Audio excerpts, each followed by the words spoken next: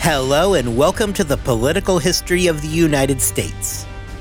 Episode 4.8, The Stamp Act Congress. What had begun with the Virginia Resolves in May of 1765 had led to riots and mob violence throughout the colonies heading through that summer. All throughout the colonies, the story was the same. Merchants and lawyers would recruit from the labor class to burn effigies, destroy homes, and generally cause mayhem. Occasionally, like in Rhode Island and Massachusetts, the situation got away from the merchant class, leading to mob violence that spiraled out of control. If you will recall, however, heading into that October, the only official response had been that one that came from Patrick Henry in the form of the Virginia Resolves. This was partially a result of the colonies learning about the Stamp Act right around the same time that they were wrapping up their legislative sessions for the season. Therefore, throughout the summer months of 1765, while there was a lot of noise out in the streets and in the form of pamphlets, there was no action in the form of official responses from the individual colonies, Virginia notwithstanding. The colonies were always going to respond. That was a given. The question, however, was what form that response would take. It was Massachusetts that would set things into motion when, that June, they proposed a meeting of all the colonies to respond to the ongoing crisis. Now, critically, we need to consider the timing of the proposal. June is when the news of the Virginia Resolves began to arrive in Massachusetts. However, it came before any sort of mob action had taken place. We know that any kind of planning towards such demonstrations did not really begin until the early part of July. This means that the initial planning for the Stamp Act Congress took place well in advance of the events of that summer, though the actual Congress took place after the riots had begun, and indeed while they were still going on in some locations. The idea of a Congress was not entirely new. In fact, it was based roughly on the Albany Congress from a decade before, and had taken its cue from the Plan of Union. We had discussed the Plan of Union in detail back in episode 3.27. However, here is a brief reminder of just what that was. Proposed by Benjamin Franklin, the Plan of Union would have created something akin to an American legislature. This plan would have brought the colonies into much closer cooperation with each other. Amongst the biggest allies that Franklin had in the pursuit of this plan was none other than Thomas Hutchinson, who now found himself as the prime Stamp Act villain in Massachusetts. Well, it certainly was an audacious plan. The colonies were never going to get on board in 1754. Most colonies avoided the topic altogether, while those who chose to even debate it were quick to shoot it down. Despite the Plan of Union being dead in the water from the start, the Stamp Act had really changed the situation profoundly. The realization that the Stamp Act Congress was a thing that needed to happen came as a result of a summer of violence. To be clear, this was an unprecedented step for the colonies, and was something that was illegal. There were agreements in place between the colonies and the British that such a Congress would not occur. While there had been the previous Albany Congress, that differed in the fact that it was something designed as more of a war council during an unprecedented event, chiefly the French and Indian War. Nothing about the Albany Congress was challenging parliamentary supremacy over the colonies. The Congress likewise showed just how much British influence was waning. The Stamp Act Congress was illegal. The colonies had not been authorized in any way by anyone actually in charge that such a meeting could occur. Grenville had given the colonies a chance to send their complaints to London prior to the passage of the act, but certainly would not have supported the colonies acting in the collective. For the exact reasons that we are about to see. Just about the very last thing in London that anybody wanted was the colonies acting in any meaningfully united way, especially when it came to politics. Necessity had dictated some cooperation previously with regard to military needs. However, the colonies coming together to protest an action by the crown? That was out of the question. And yet, the British did nothing in response. Sure, there was some angry fist shaking and some mumbled curses at the expense of the colonists. But that was really it. The British had very few options. They were not, in 1765 at least, going to march troops into New York and break up the Congress. Likewise, despite said angry grumblings, everybody recognized that the situation was sensitive, and nobody really wanted to push things any further. However, from this point forward, the colonists also became acutely aware of their own leverage over the British. They could push back against their colonial overlords without consequence. The Stamp Act Congress was an important step in what would become the rise of American autonomy heading into the next decade. As we just discussed, the Congress was illegal, and everybody knew that, from the British to the colonists who were gathered in New York. So the question therefore becomes, why did the colonists decide to act at that moment in the way that was in opposition to British law? The colonies had pushed back against English authority before. Recall, the final decade of the 17th century had been filled with uprisings. However, even then, there was nothing quite like this. The Summer of Violence had forced colonial legislatures to act in a way to get control over the very real and ongoing threat of mob violence. The colonial governments were able to read the room and understood that a lack of action on their part was going to risk further violence. There was a real fear during the fall of 1765 that the situation was going to get away from everybody, and that the violence that had characterized that summer would grow and become even more dramatic. Therefore, when legislative sessions reopened in the fall, colonial officials were all too anxious to attempt to re-establish control. We are going to talk later today about the various resolutions that were released during the fall. However, the biggest single event was unquestionably the Stamp Act Congress. Meeting in New York from October the 7th through the 25th, the group was made up of 27 delegates from 9 of the 13 colonies, and consisted primarily of merchants, lawyers, and landowners. It was largely comprised of these same groups that had done so much in organizing the resistance in the individual colonies. The delegates that made up the Stamp Act Congress are likewise an interesting group when we consider them in the context of future events. While in the popular consensus, the Stamp Act is often viewed as being the first real step towards the War of Independence, the delegates in attendance certainly were not talking about a break from Britain, and in fact, everybody understood that there was a need for moderation. Remember that the reason the Congress became a reality in the first place was a need from colonial officials to bring the summer's violence to an end. Of the 27 delegates at the Stamp Act Congress, there certainly were future American revolutionaries. Thomas McKean, John Morton, Philip Livingston, and Caesar Rodney are all future signers of the Declaration of Independence. John Dickinson, William Johnson, and John Rutledge would all sign the federal Constitution in 1787. Other members included James Otis Jr., Eli Flynt Dyer, and Christopher Gadsden, all members who would be vocal supporters of independence. At least 5 of the delegates would remain loyalists during the Revolution. The group further did not restrict their objections merely to the Stamp Act, but used the opportunity to list their many grievances from over the past few years. Specifically, the Congress addressed the 1763 Proclamation Line, the American Duties Act, the Vice Admiralty Court in Halifax, and, of course, the Stamp Act itself.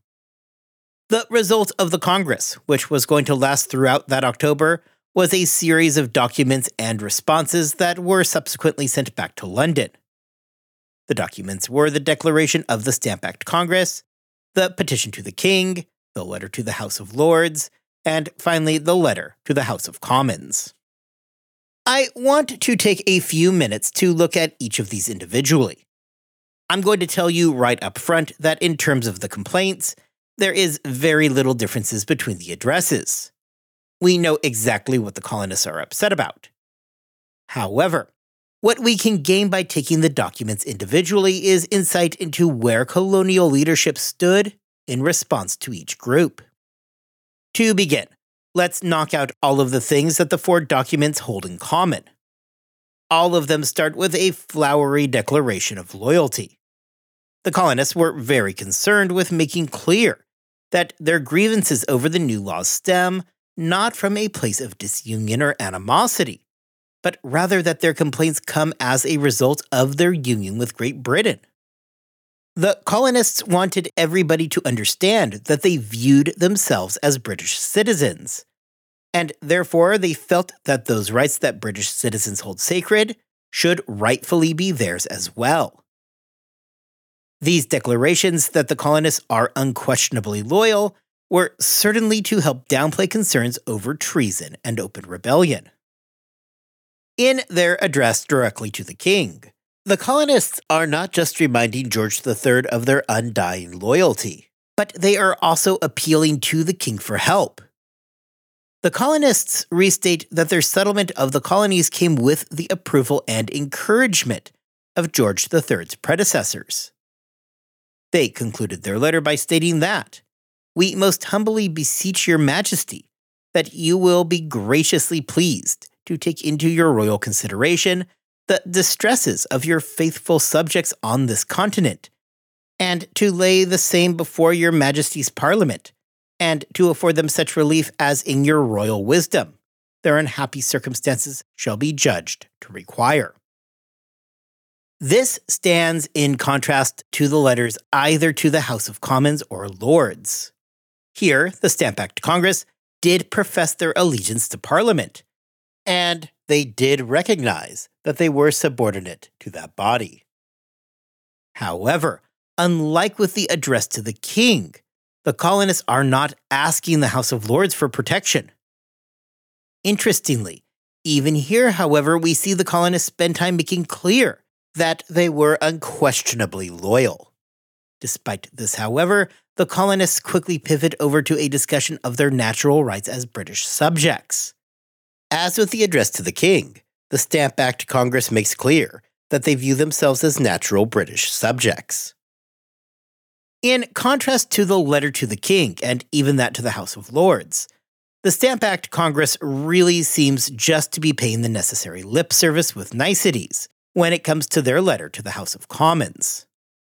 Very quickly, they get into their grievances and the arguments that they have the same rights as all the other British subjects.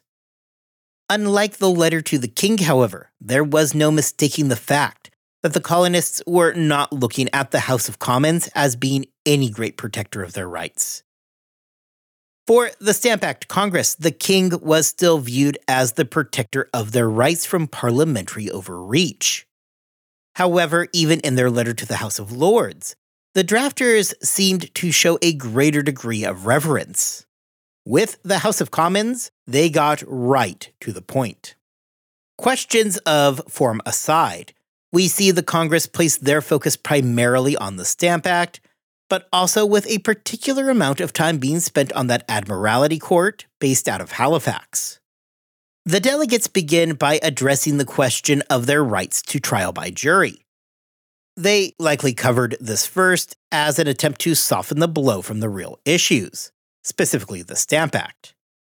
In their addresses to both houses of Parliament, the Congress obviously talks at great length about their rights as natural-born British subjects.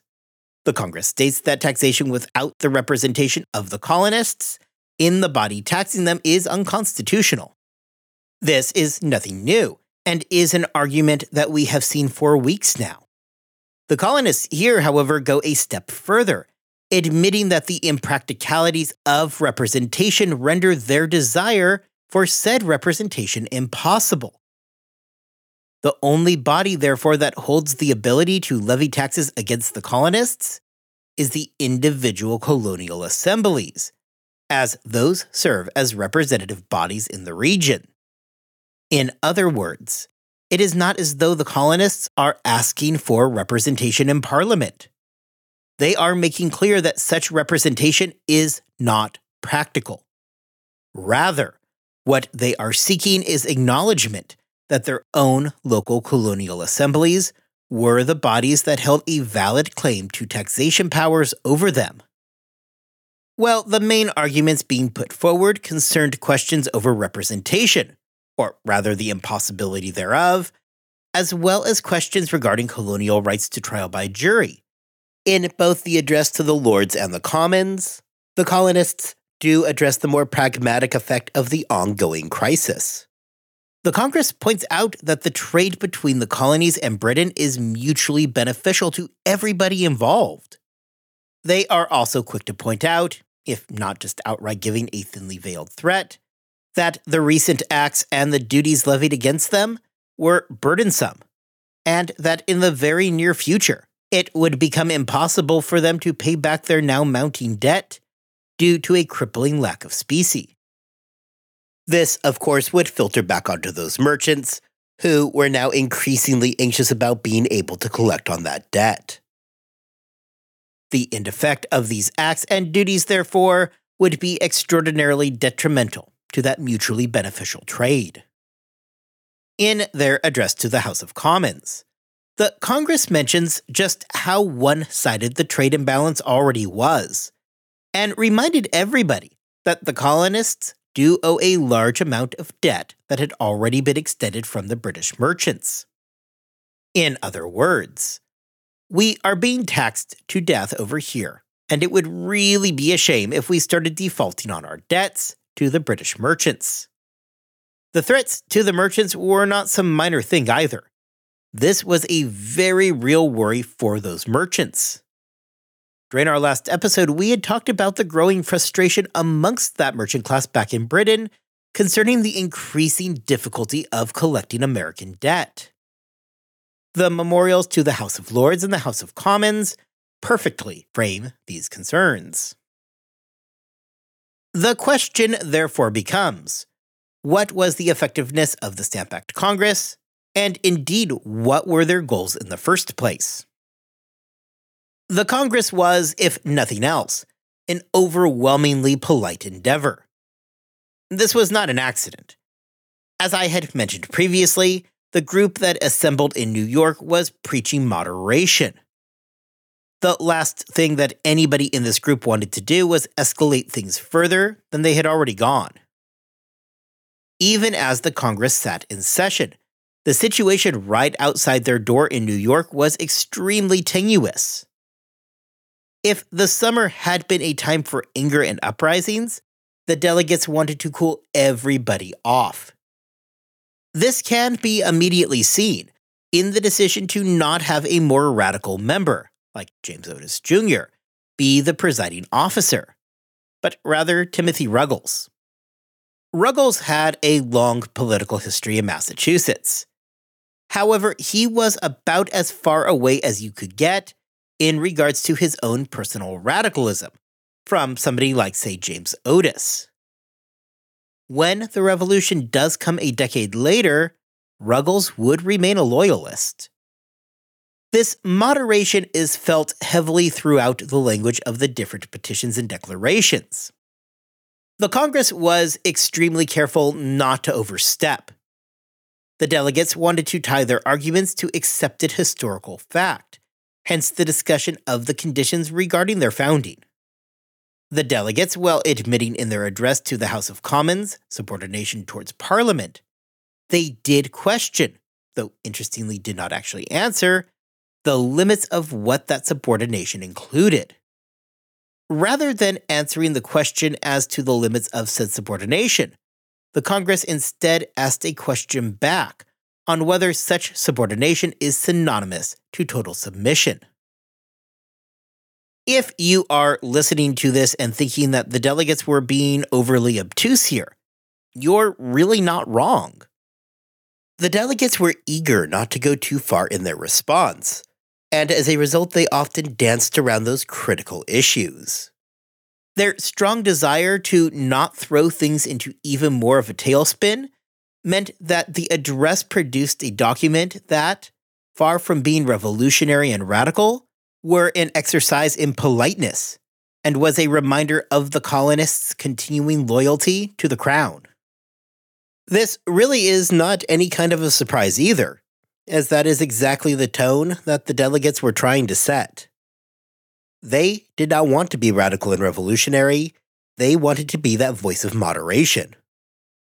As we are going to see moving forward, far from the discussion over the rights of the colonists moving parliament, it would be the more pragmatic argument that will end up doing the trick. Parliament did not want to cave into American claims over their rights and questions over their representation. What did push the needle forward was those merchants in Britain and concern over hurting an already struggling economy. However, all of that is still in our future. The Stamp Act Congress was over at the end of October, with the actual repeal of the act still months away. Where does that leave the colonies moving into the fall and further towards the winter? In addition to the Congress itself, 9 of the 13 colonies would issue their own set of resolves in response to the ongoing crisis. Between early September and mid-December, Rhode Island, Pennsylvania, Maryland, Connecticut, Massachusetts, South Carolina, New Jersey, and New York would all publish their own resolves. All of these followed roughly the same format as what we had seen come from Patrick Henry and the Virginians. While it might be tempting to move through each of these resolves individually, they all really do follow the same thread. By now, it is the standard story throughout all of the colonies. The tracts laid out the conditions surrounding their immigration to North America, which did not result in the colonists waiving those natural rights that they held as British citizens. Their arguments remained that these rights had been confirmed time and time again by different monarchs.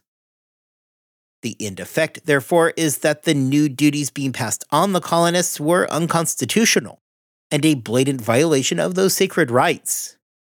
Only the people can consent to taxation, and as the colonists lacked representation in Parliament, they could not be taxed.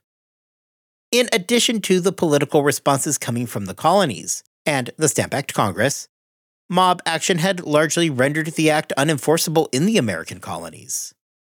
By the time that the Stamp Act actually took effect on November 1st, hardly anybody was willing to stick their neck out and attempt to issue a revenue stamp.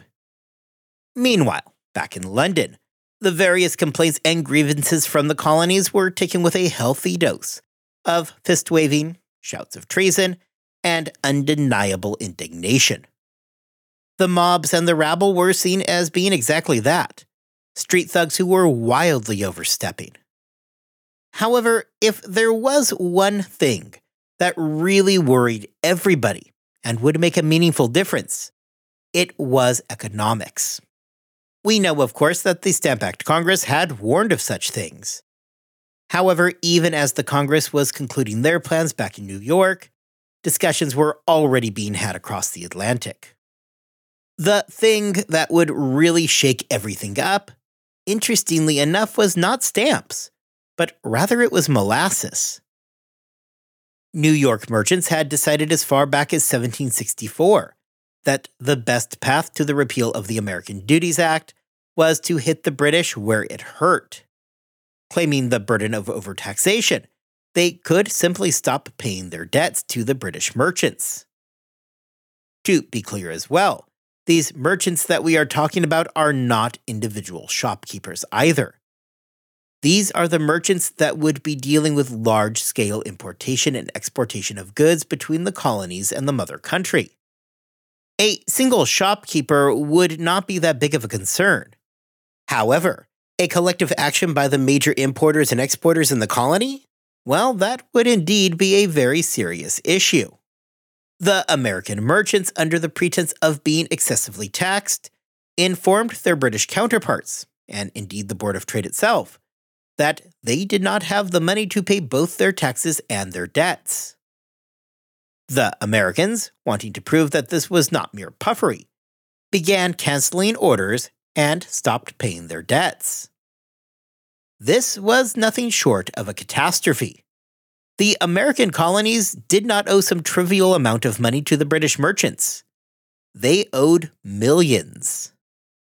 Already suffering from an economy that was faltering, this action on the part of the American merchants threatened to plunge the entire system far deeper into depression.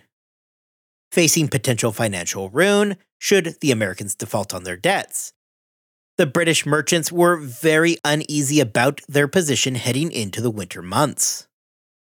As the risk of default by the Americans became a reality, bankruptcies began to mount, something that forced the British merchants to write to the House of Commons about seeking relief. The Americans were able to ride out this dramatic decrease in their own importations from the British because they were already sitting on a relatively large surplus of supplies.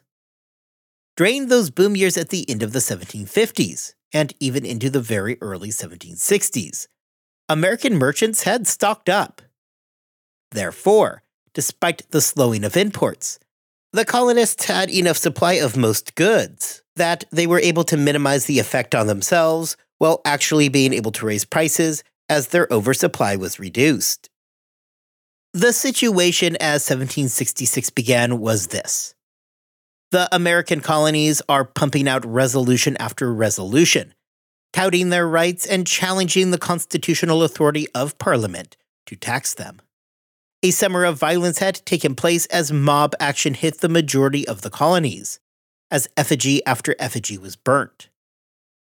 The British merchants were beginning to sharply feel the effects of the Americans scaling back trade and defaulting on their debts, something that they are doing under the pretense of overtaxation at the hands of Parliament.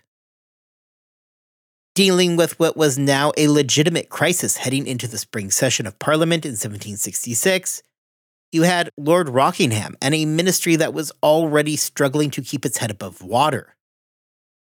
In short order, factions appeared within Parliament between the pro- and anti-American groups.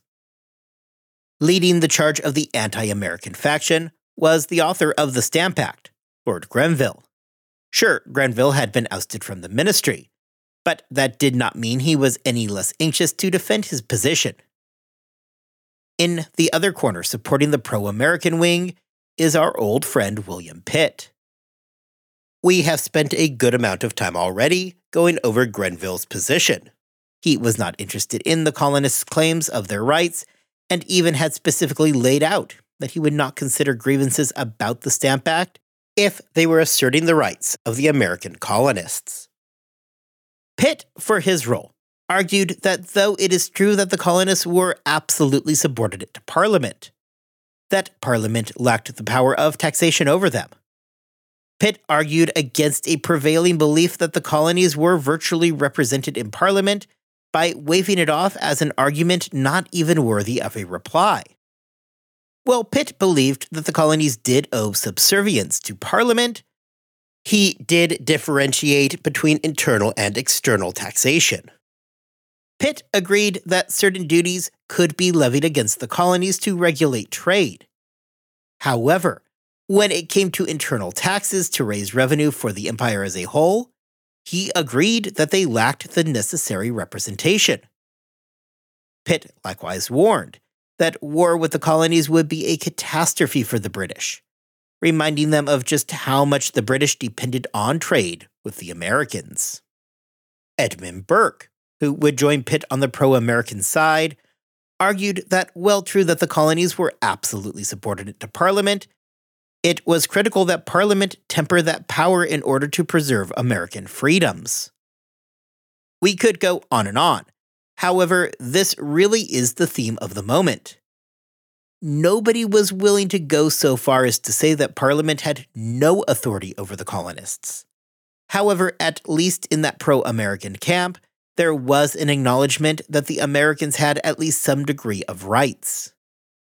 In a speech made by Colonel Barr, he laid out clearly that the only options available were either to admit that the Americans do indeed have rights, or prepare to enforce the Stamp Act at gunpoint.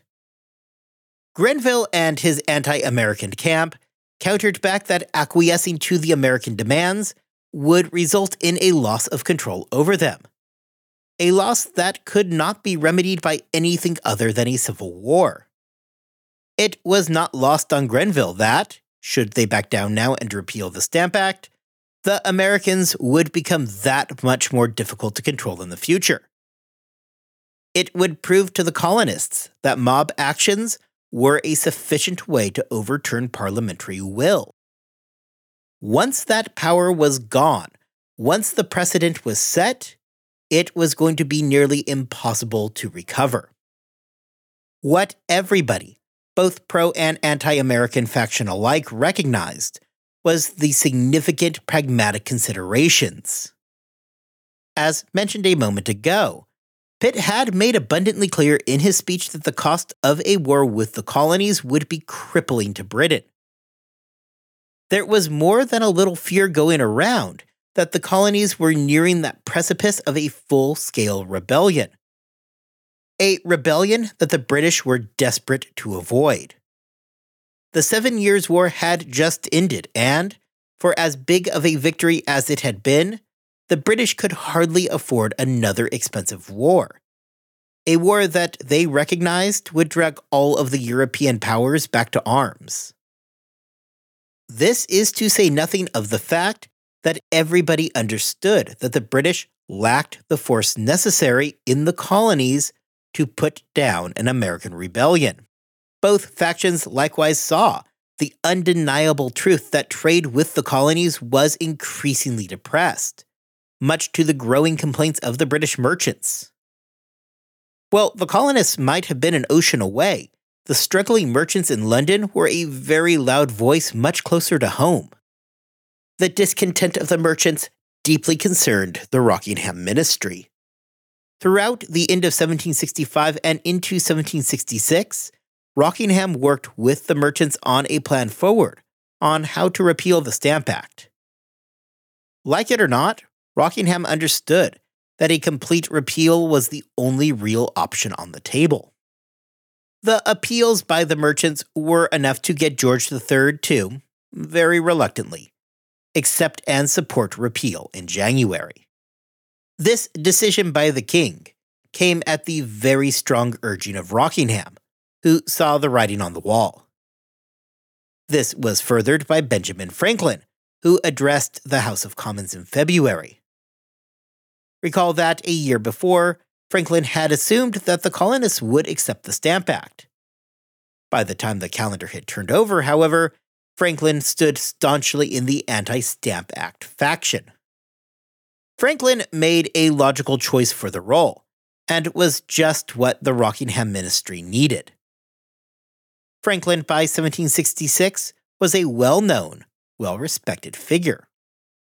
Franklin explained that the Americans do carry a heavy tax load already, in the form of those taxes demanded by their own assemblies. He further made clear that the colonies lacked the specie necessary to pay for the stamp tax. Grenville attempted to nail Franklin on military spending, asking if he thought that the colonies need not pay for their own protection. Franklin countered that the colonies had defended themselves, raising 25,000 provincials and lavishly spending on behalf of the empire's defense, arguing further that the reimbursement had not equaled the amount that the Americans had spent on the war effort. Franklin would dive into that debate of external and internal taxes, arguing that external taxes are regulations placed on imports, whereas internal taxes, such as the Stamp Act, sought to extort money from the colonists. Franklin concluded by giving a stark warning that attempting to enforce the Stamp Act with military force would fail. He warned that nobody wanted a rebellion, and an army would not meet a rebellion, though attempting to force compliance with military force may well make one. On February 21st, 1766, a week after Franklin testified, a motion was presented to repeal the Stamp Act. Support for the act by this point had dipped enough that the result of the vote came as a surprise to nobody. By a final vote of 275 to 167, the Stamp Act was repealed. Ultimately, the real force behind the repeal was the merchants. Their cries simply could not be ignored. The economy, already depressed by years of war, could not sustain the loss of trade with the Americans.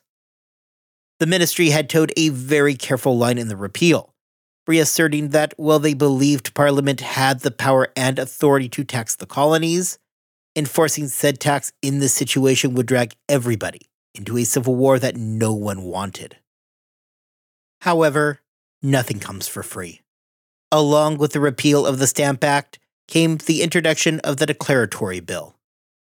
This bill, as we will discuss next time, goes to show just how little Britain understood the problem that they now had on their hands. Next time, we are going to spend our episode digesting everything that had just taken place.